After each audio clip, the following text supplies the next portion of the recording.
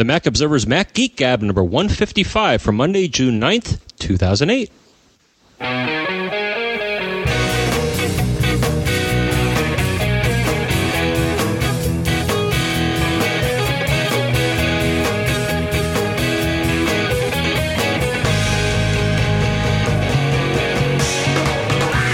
Greetings, folks, and welcome to the Mac Observer's Mac Geek Gab.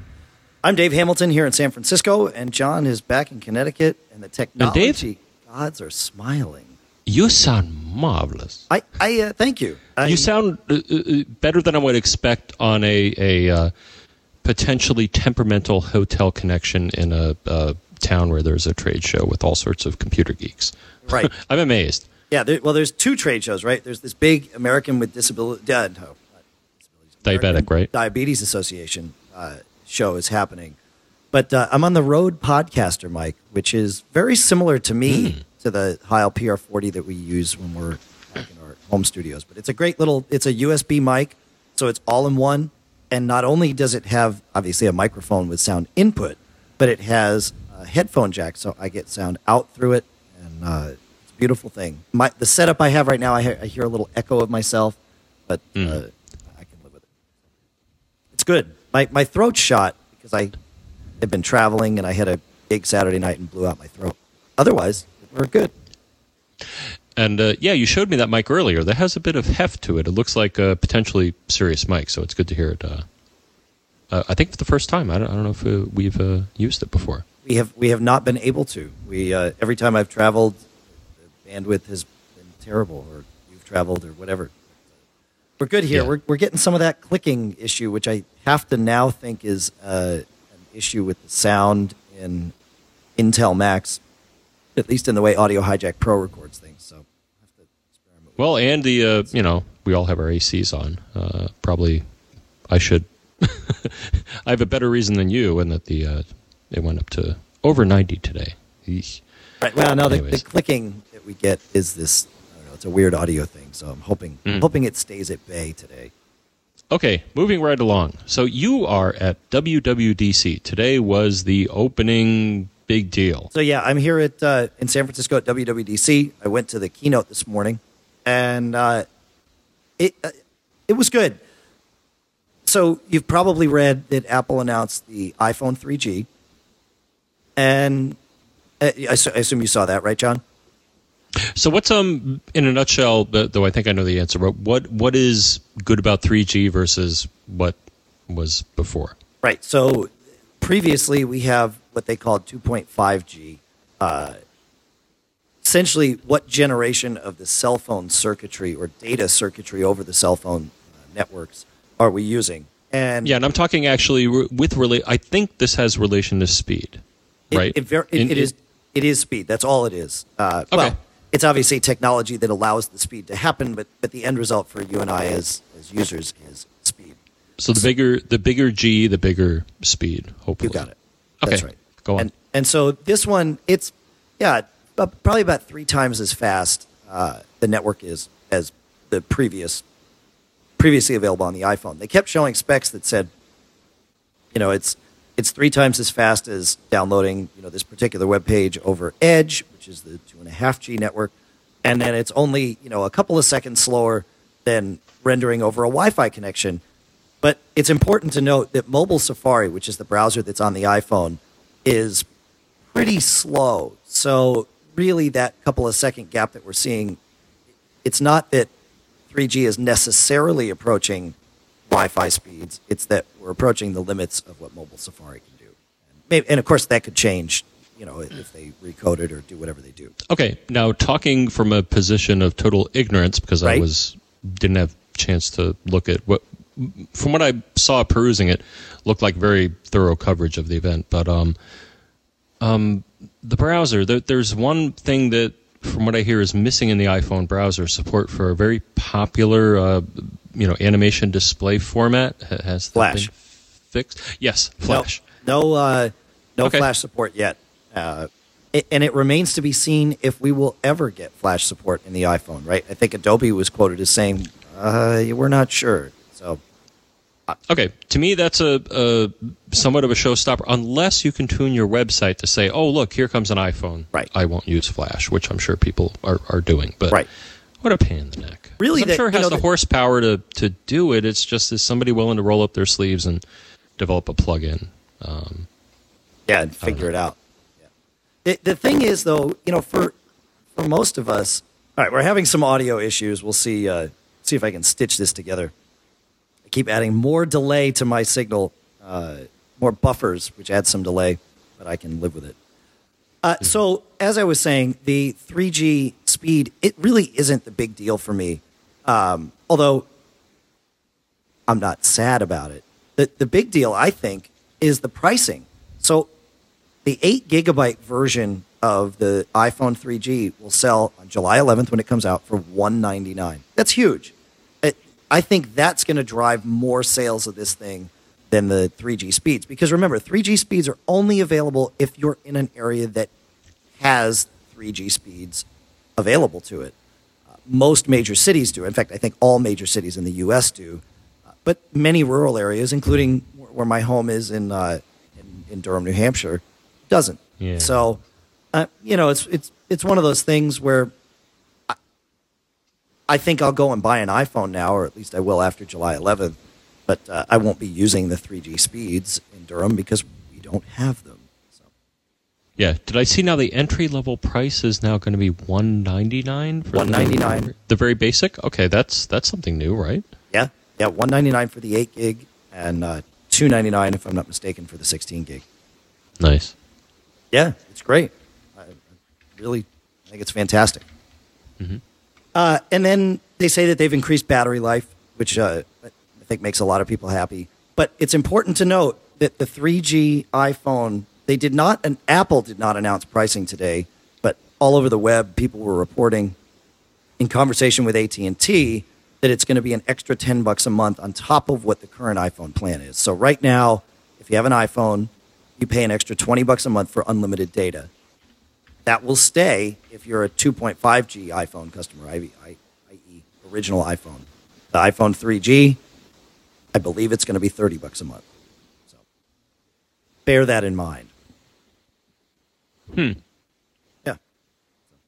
Yeah, they're growing. I can't wait because, I have a, corporate plan that's pretty good, and I don't think they offer the iPhone, at least not, Verizon. So Well, they're still doing the CDMA thing. If they cut a deal with AT&T, they might, because Apple is really pushing into the enterprise with this. They've got full Exchange server support. Well, I saw that. Now, that was part of the SDK or the phone, just to place it, or kind of both? It's really the developer program. It's part of iPhone 2.0, the Exchange server support. So that will roll out as well, I believe, on July 11th. The interesting thing, though, is Apple has essentially entirely revamped .Mac. So let's talk about that. First, though, I want to talk about our first sponsor, which is Barebones Software. At barebones.com, you can get Yojimbo, which you've heard me talk about this before. Yojimbo is an organizer for everything that doesn't fit into your address book, email client, calendar. It's a repository for all that stuff that you just want to collate, but the data type itself isn't really related. You can put text files in here, you can put audio files in here, you can put PDFs in here, you can put pictures in here, you can categorize them any way you want, and pull them all together. Syncs with .Mac, which we'll talk about in a minute here. Pulls it all together, all available, barebones.com. People that I know that use it, love it. Everybody that I know that uses it loves it. I use it and love it. So check it out, barebones.com, Yojimbo. So .Mac. .Mac will now be called Mobile Me. And you ask, why did they change the name? Well, first of all, they changed the name because it works on Windows now. The enemy. And so I just got, I didn't. Okay. And it works on Windows. Windows. Wow. Well, yeah. .Mac, kind of parts of it, a lot of parts of it already work with Windows, but I guess this is fully supporting the whole cross-platform network-based thing. So what it does is it takes your contacts, your calendar, your email, and effectively now it all lives in the cloud and syncs down. So just like if you have multiple Macs and you're syncing your contacts and your calendar down, now you can sync that with your Windows machine, and over the air, you can now sync it with your iPhone. So it's essentially So where does it live on the Windows machine? inside Outlook. Okay. Yeah. Got it. So it's like a conduit. Okay, to tie the Windows app to the cloud. Yeah, exactly. It's nothing. It's nothing revolutionary. In fact, they probably didn't change anything on the Mac. They definitely added something to the web interface. So there's a cool iCal-like web interface where you can drag events back and forth, and made it very sticky. They enhanced the mail web interface again.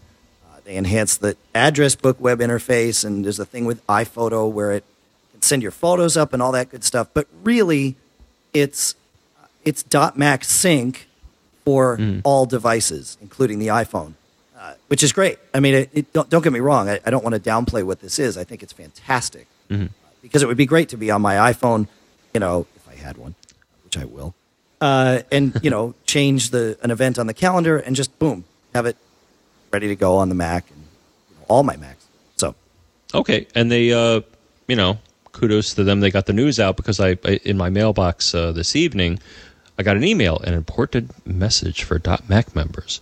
Right. And basically it's explaining, hey, we've upgraded things, and yeah, the thing I found most compelling looking through this email was the web-based app. So it's kind of like you're at your computer.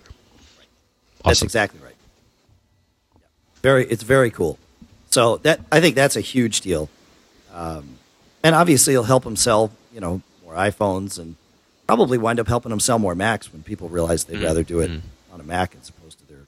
Were there new machines or no new machines? Or, in fact, no speed bumps or nothing, right? No.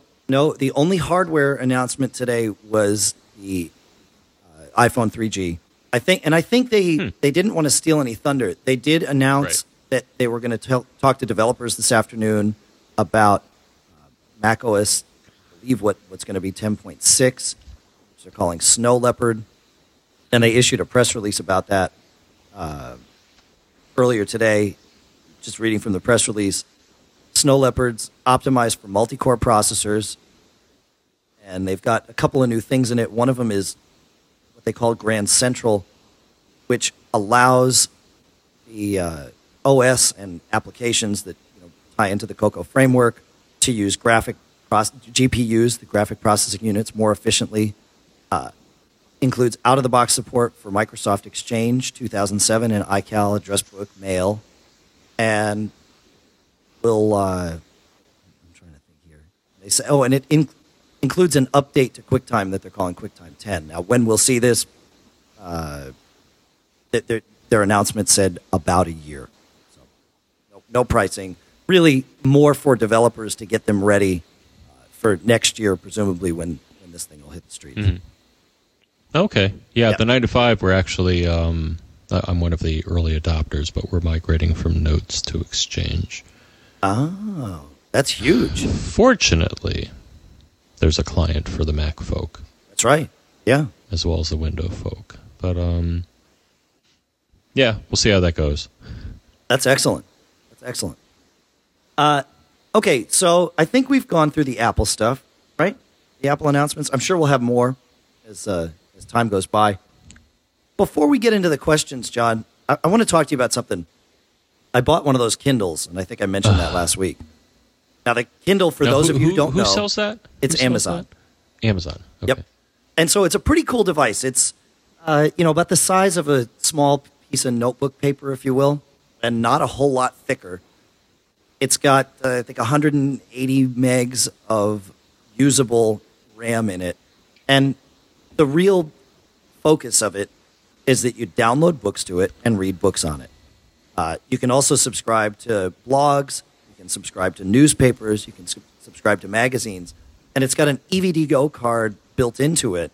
So when you subscribe to, say, the San Francisco Chronicle or the Boston Globe or the New York Times, it just magically comes down to the device. It comes with a USB cable, but you don't have to sync it to your computer. In fact, you go to Amazon, on the computer. You say, I want to buy this book, send it to my Kindle, and it's there, like right away.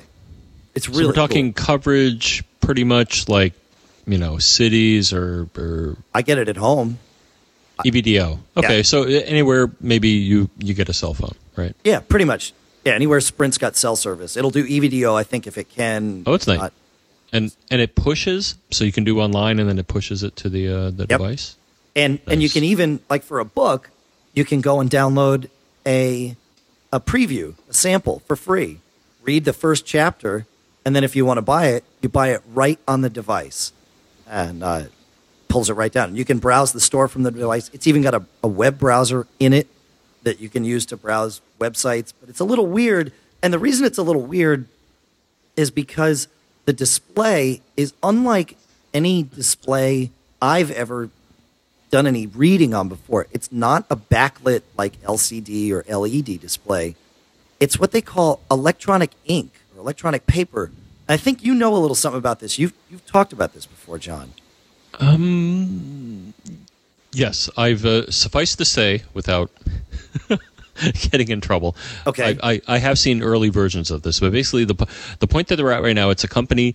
It was founded in around 1997, based on research, as a lot of very cool technology is, and this one seems to be commercialized, starting at the MIT Media Labs. Okay. So E-Ink makes something they call EPD, electronic paper display.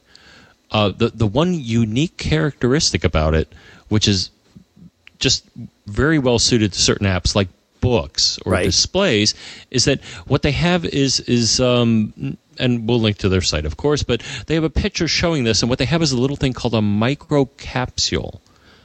And the thing is that it's a little, just imagine a very tiny little ball. One side is black, one is white. Okay. Each one is charged.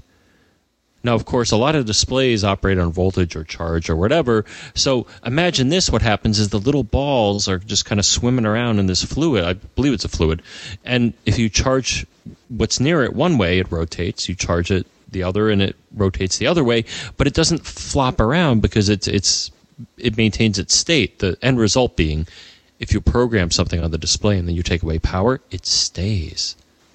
And as you, I think, pointed out, Dave, they're nice and bright, very good contrast, great outdoors. I think in Yeah. low light, you may want to have a display just like a piece of paper. But I think that's what they were really striving for, is it's very paper-like. And that I think you're going to back this up, Dave.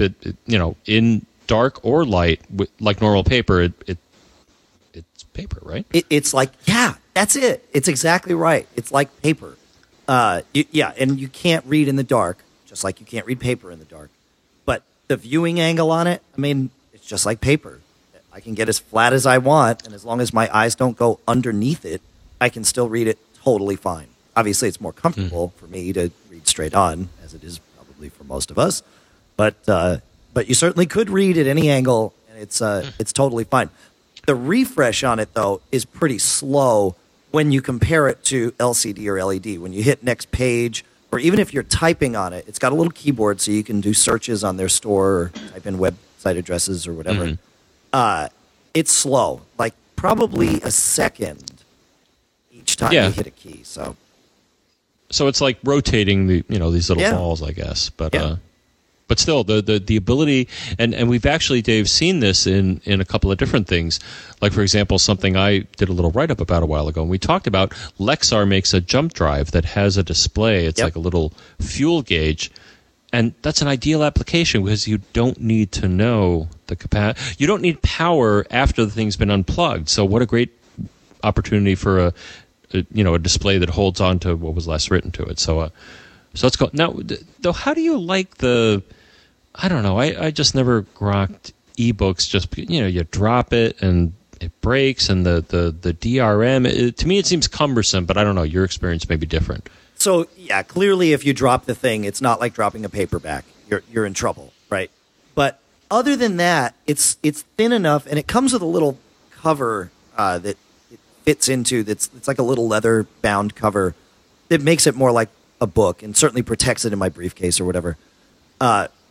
The way the user interface is along the right-hand side, there's one big long button for next page, and then along the left-hand side, there's a slightly shorter button for previous page, and then also a smaller button for next page. So you can hold it in either hand and read, because chances are you don't have to go back as often as you're going forward. And you can set the font size on it. The reading experience on it was fantastic. I used it on the plane. I've used it in the house now. I've read before bed.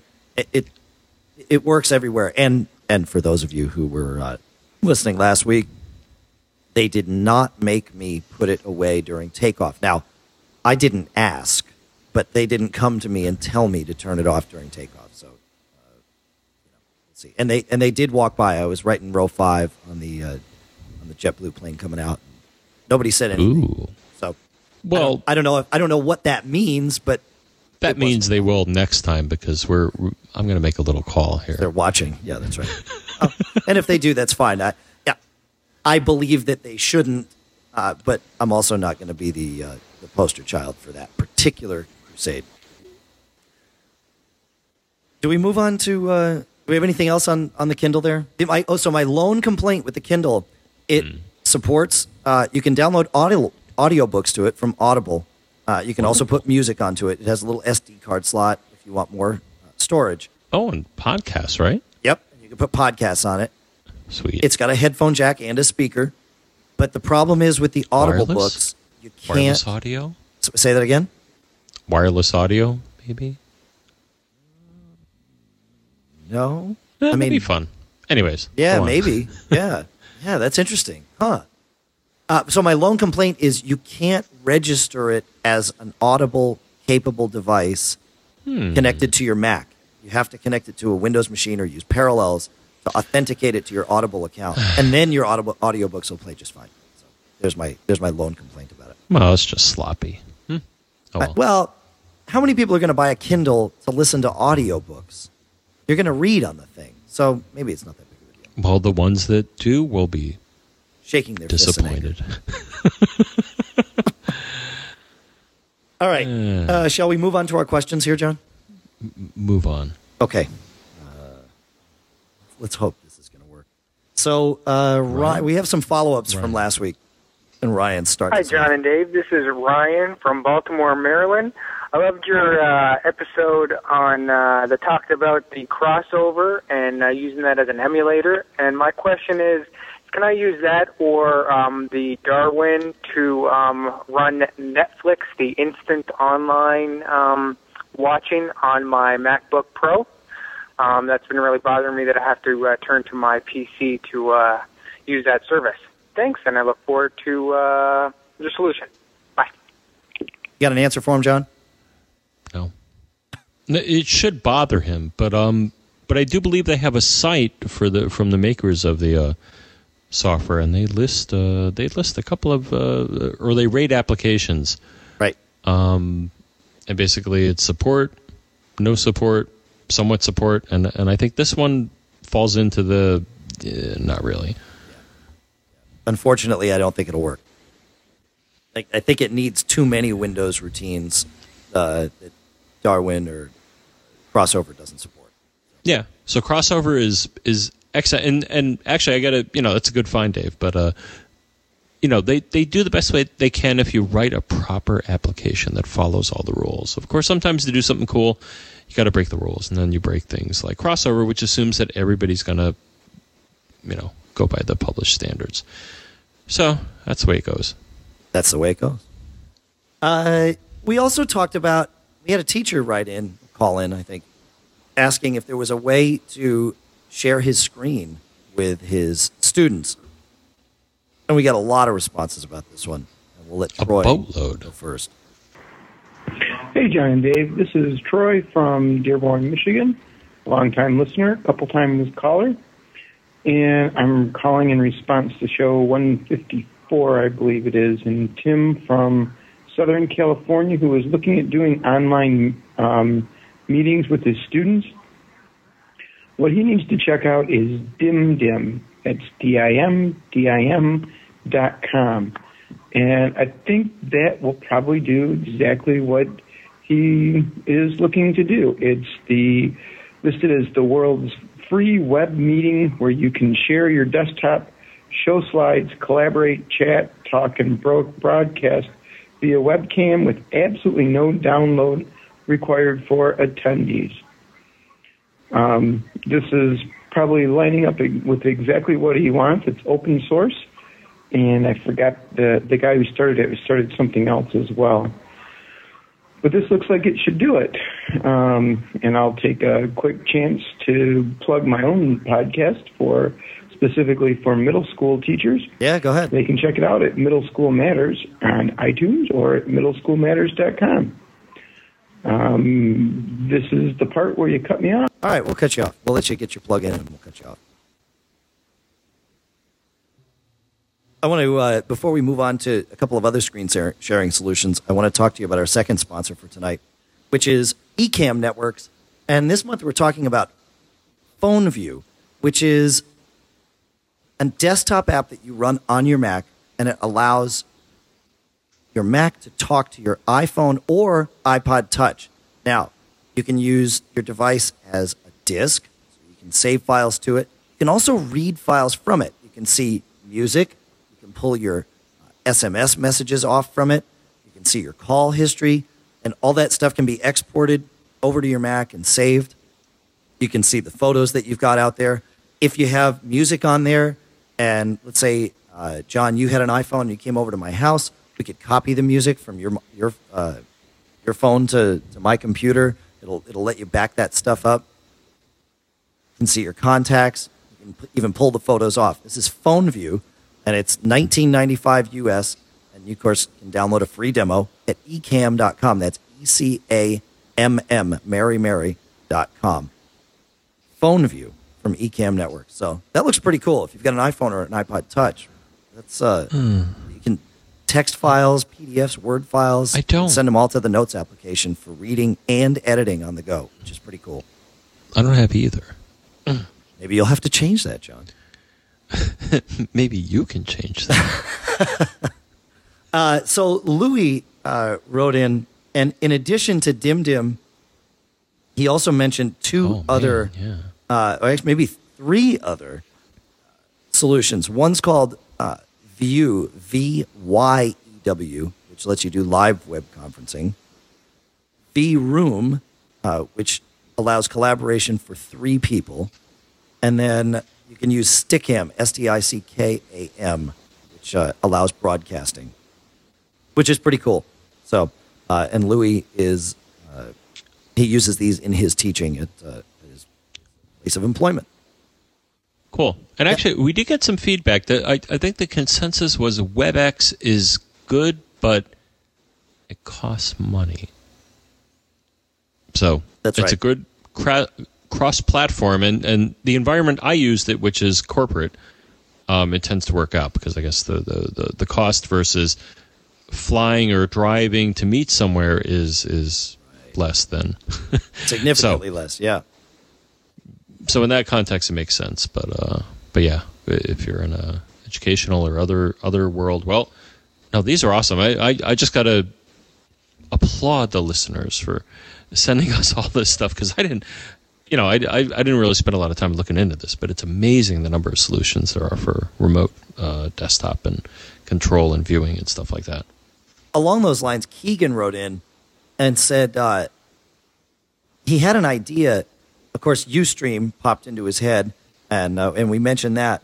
But he wanted to point out that he can also use the application CamTwist. We'll put a link in the show notes to broadcast his screen directly on Ustream along with the audio. And he says it's what all the major Ustreamers use. And what CamTwist does, it's actually really cool. It lets you feed. It doesn't work with iChat. I think it only works with Skype and other video applications where you can set the camera. But it effectively creates a virtual camera, so you can take your desktop screen or a portion thereof and feed that in as your CamTwist screen or CamTwist video stream, and then that gets broadcast instead of what your camera is showing, which is actually pretty cool. So, I know in the old days when I had a removable iSight, oftentimes I would take it off my screen and aim it at the screen to show somebody something. And with CamTwist, which is free, you don't have to do it. So should go check that out too. I'm going to go put it on my machine, and I'm sure I'll wind up using it while Skype chatting with friends and family. I'm going to insist my family install it too, so if they have questions, they can just show it to me. Yeah. I think we had a little audio hiccup on our Skype end right there while we were talking about Skype. Okay, we have time for a couple of new questions. Should we go to Josh here, John? Think so? Go for it. Let's go. This show's going to be a mess for me to go and edit anyway. It's chopped up into about 6 sections right now because of the audio issues. So let's push the pedal to the metal. Hey guys, Josh here. I have a few questions regarding Boot Camp for Leopard and figured you would be the people to ask. I'm going to be making an XP partition to use every once in a while when I need Windows for work. My first question is, how much drive space should I devote to the XP partition to make sure I have enough? Should I be worried about viruses from the Windows partition getting over and affecting the Mac partition? I will be using virus software on the Windows side, but I just want to make sure my Mac side will be okay. And last, what are your opinions overall about Apple's Boot Camp? Thanks, guys. Keep up the great show. All right, you want to take the first one there, John? Yep, and I got the answer because Microsoft has the answer. How much disk space do you need? Yeah, how much? 1.5 gigs. What? That's not enough. Well, for Windows X... No, of course not. And that was my little jab at system requirements when they said, "Oh, to use this." Okay, a little hidden agenda here. So obviously that's enough to install the OS, but not much else. To me, it depends on what you do. So, for example, my work machine where I do development and office stuff and create documents and specs and stuff, I got about 70 gigs taken right now. Now on my Mac, where I do Windows, but kind of a lightweight, maybe Office, a couple of different apps. Yeah, I have about 30. So wow. I'm going to float out. The thing is, I at the 9 to 5 to do some evaluation. I had to set up a virtual machine, and it was with another emulator, I think. And I'm like, 10 gigs sounds right, and it wasn't. So that's why I'm wary because, I was trying to set up a development environment, so that's a little different from an Office environment. But still, if you're going to install the full Office suite, 10, so I 30, maybe 20. I don't know. What do you think? But one is, clearly 1.5 by the spec is way too small. Not enough. That's 5, maybe minimum, 10, 20, 30, keep going. I mean, storage is cheap now. I mean, we got terabyte drives and all that. Not in portables, though. Portables, I think, are still, what are we talking, 300, 400? So for me, I set it up with 5 gigs.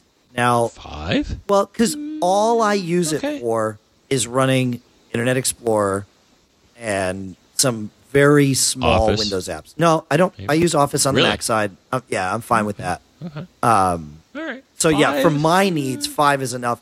And I don't use Boot Camp anymore. I use a Parallels image, which at least in theory will allow me to expand if I decide I need 10 or more than that. So that's right. I found something about that. If I could interject, but yep. I found a few articles. We'll link to them, but they suggest that even so, Parallels apparently has a utility. Though I haven't used it, and I don't think you have either, but that allows you to grow a drive image. Now, from what I've seen, looking online, that the Windows side doesn't always deal with that well. And there may be some Windows utilities you have to run to kind of recheck the partition and resize it and stuff like that. So I found a couple of things. It's not definitive, I don't think, but it's a little warning. So I guess the best thing is, if you can do a good guess to start. Yeah. Because resizable partitions, because I think, even Boot Camp, right, Dave? The utility is kind of flexible in what it lets you do with the partition that you're on already. Yeah, now let's I know we want to answer his virus question, but let's jump to the Boot Camp thing. And I also want to clarify, with Parallels, I'm not using a separate partition. I'm using a file, a physical, a file that's stored, saved, just like a Word document on my hard drive, and that's the drive image, if you will. With Boot Camp, you use a separate partition, meaning you carve off a segment of your hard drive that Boot Camp sees. Now, OS X, since Tiger, will allow you, using the built-in disk utility commands. Now, these are disk utility commands from the terminal, not disk utility graphical. But will allow you to resize those partitions. And I've seen it do it safely. I've never seen it munge a drive, but it scares the life out of me. So I'll just say that. I mean, that's just how it goes. I think what you said was valid, John. You've got to come up with ahead of time, what are you going to use? How are you going to use Windows? And then assign your space accordingly so that you hopefully don't have to do resizing down the road. And that, for me, is actually the reason that I prefer Parallels over Boot Camp. Boot Camp, of course, is free if you have Leopard. But you can't run Boot Camp side by side with your Mac. And for me, I only use Windows apps occasionally, so it's not like I need to reboot as a Windows machine. I just want to boot up Windows while I've got all my other Mac apps running, do whatever I need to do in Windows, quit it, and then still have all my Mac apps going. So I prefer Parallels or VMware over Boot Camp.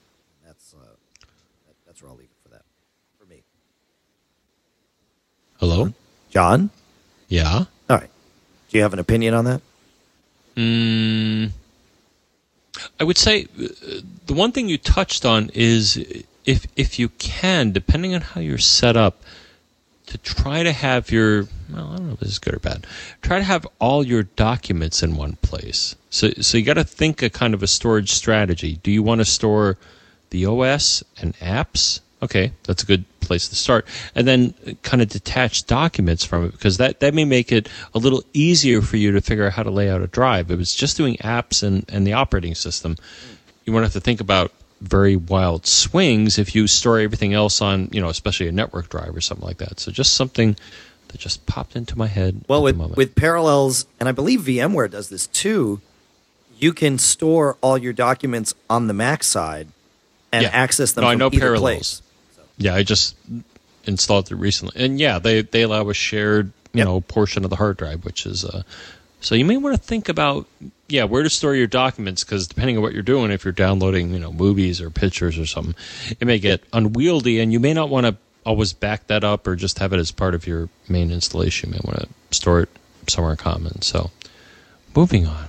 Okay, so to answer the question about viruses, no, you need to worry about it on the Windows side, but not the Mac side. And I have never seen a cross, emulator, virtual space virus. Maybe somebody will figure it out, but yeah. All right. I think we've been through enough here, John.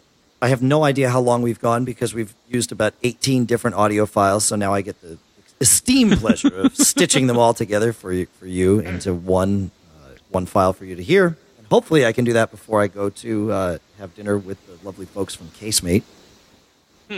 Yeah. So let's go through some of this stuff. I don't have our Vamp Band thing for some reason on this machine. I don't know where it went, but it's not there. So we won't have the band vamping right here while we do this, John. But this will be converted to AAC by Michael Johnston. Hosting is brought to you by CacheFly, meaning that's all the bandwidth it takes to get from us to you. It's provided by CacheFly at cachefly.com. And the podcast marketplace this month includes the A5 and A2 desktop speakers from Audio Engine, Yojimbo from Barebones Software, Page Sender from Smile on My Mac, PhoneView from Ecamm Networks, Harman-etravel.com, and of course, one free download from Audible at audiblepodcast.com/MacGeekGab. And I think that's it. Oh, we got to tell them how to contact us, John. Uh-huh. You weren't here for this part last time. For the very end. That's right. I was going to mention that I didn't get caught. No. Oh, that's good. But if I did get caught, the first thing I would do is call 206-666-GEEK, which is 4335. Oh, And good one. you can email us to feedback@macgeekgab.com or Skype us to macgeekgab. And with that, let's see if I can fade the band in here. There they are. Just hope it doesn't click and clack with all that audio. And if it does, I'm just going to let it happen. Yeah. A successful travel show, I think. I'll have to listen and see. As best as we could expect. There it is. There's all that audio clipping. Sorry, folks. We're just going to let that ride out. And I have to say, for the record, I didn't get caught.